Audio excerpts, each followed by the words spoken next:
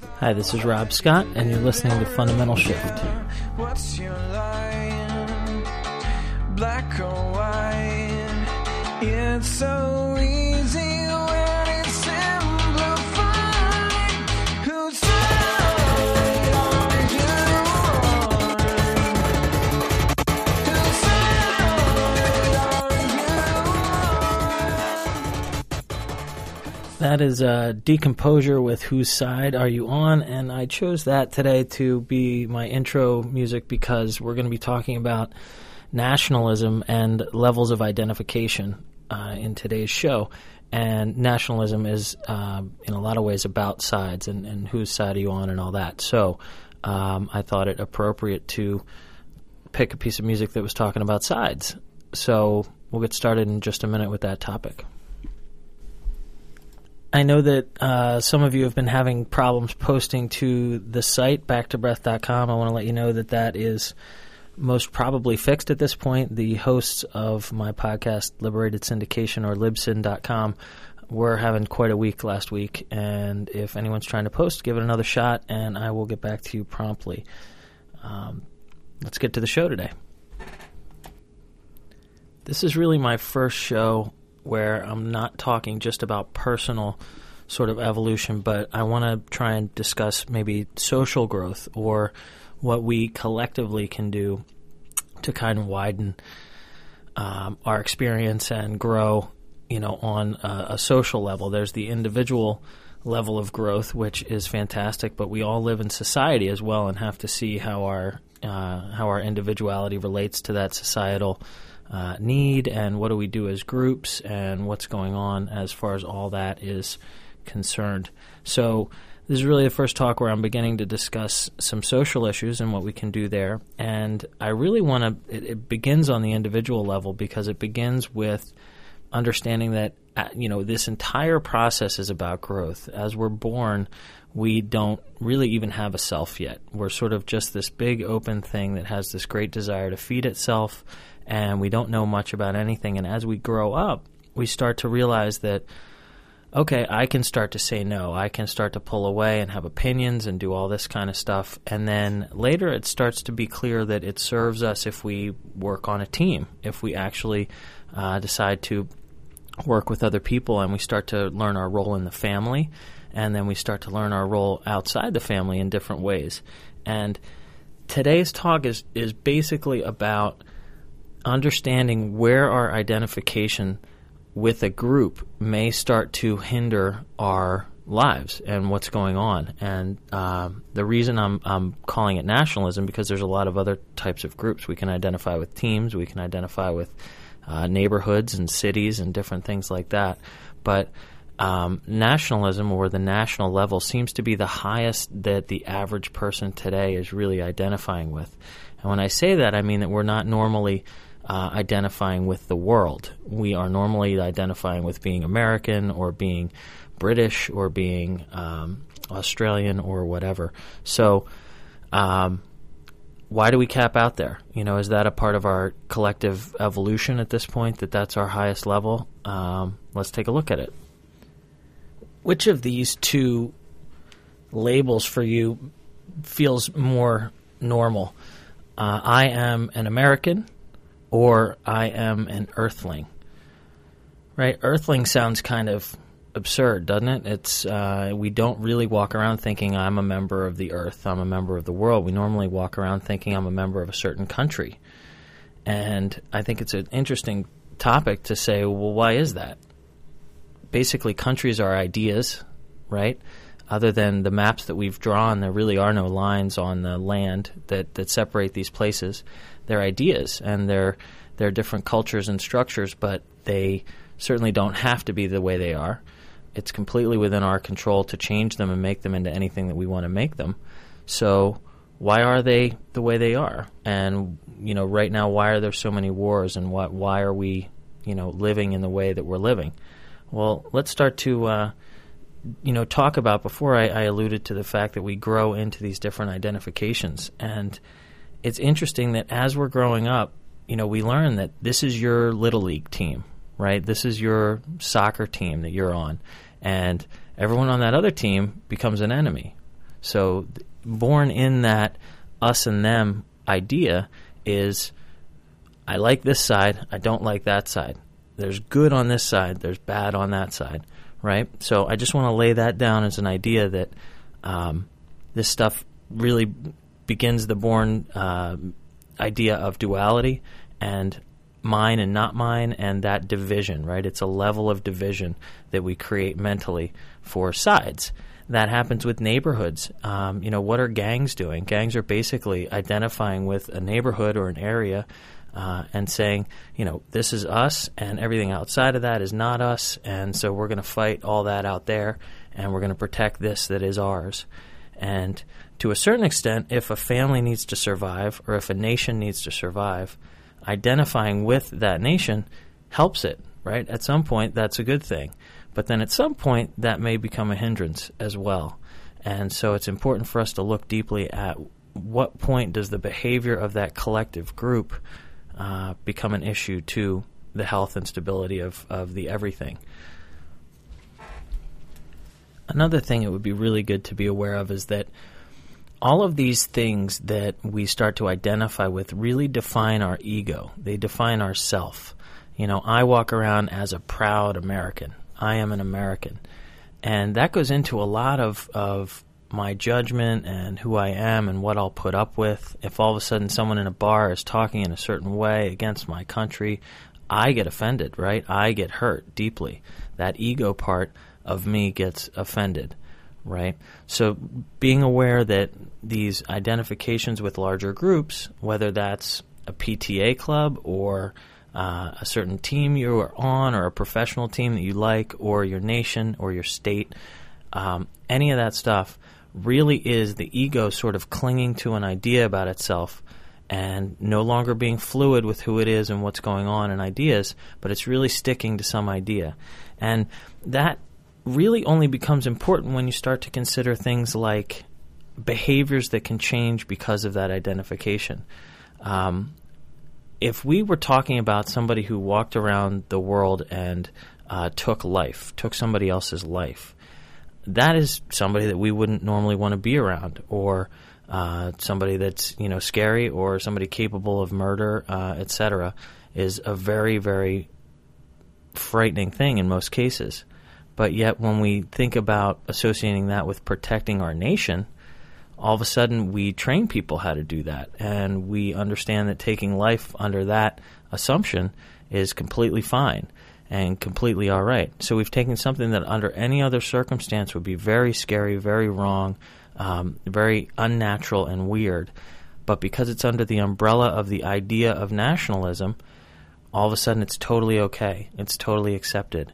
And so these identifications, these ego sort of grasping identifications with groupthink, can very dramatically change our value system into something that may go against our morals or our valuations of self in some very deep ways. And that's something to keep in mind. So if we get too lost in the idea of a nation and what that nation is about, and we find ourselves butting heads with other nations and what they're about, one of the points that I want to make here is that because of those ideas being so thick and the lack of fluidity, we end up having arguments that aren't even talking the same thing. As an example, things that are going on in the Middle East, and I'm by no means an expert, but it seems to me that a lot that's going on over there is really a religious idea and an ethnocentric sort of idea of offense and upset and hatred and all that. And our side of the argument in a lot of ways is coming from a valuation of capitalism and things that don't even speak to the level of what's going on in the Middle East. And so in no way am I stating right or wrong or any of that stuff, but the argument just misses. They don't hit on any kind of common topic because the values of each side are so blatantly different, right? So what would change there if people came at a value stance of a world view instead of a national view? What would change if nations started thinking and caring really about a worldview instead of a national view. It was no longer us and them. It was just us. All of a sudden, it's not about competition. It's about cooperation. And, I'm not delusional enough to think that all of a sudden, all these wars would just end. But in our lives, could we start to see it that way? Could we start to look at the news and watch, like, all right, all of that is really being framed in a sort of nationalistic kind of way. What, the Earth, to quote the late, great Bill Hicks, there's one Earth. It's round and we're on it. And, what more do we need to know than that? So, it's interesting that we're creating a lot of these, and when I mean we, I mean all of us. We're creating all these tensions and all these things potentially unnecessarily.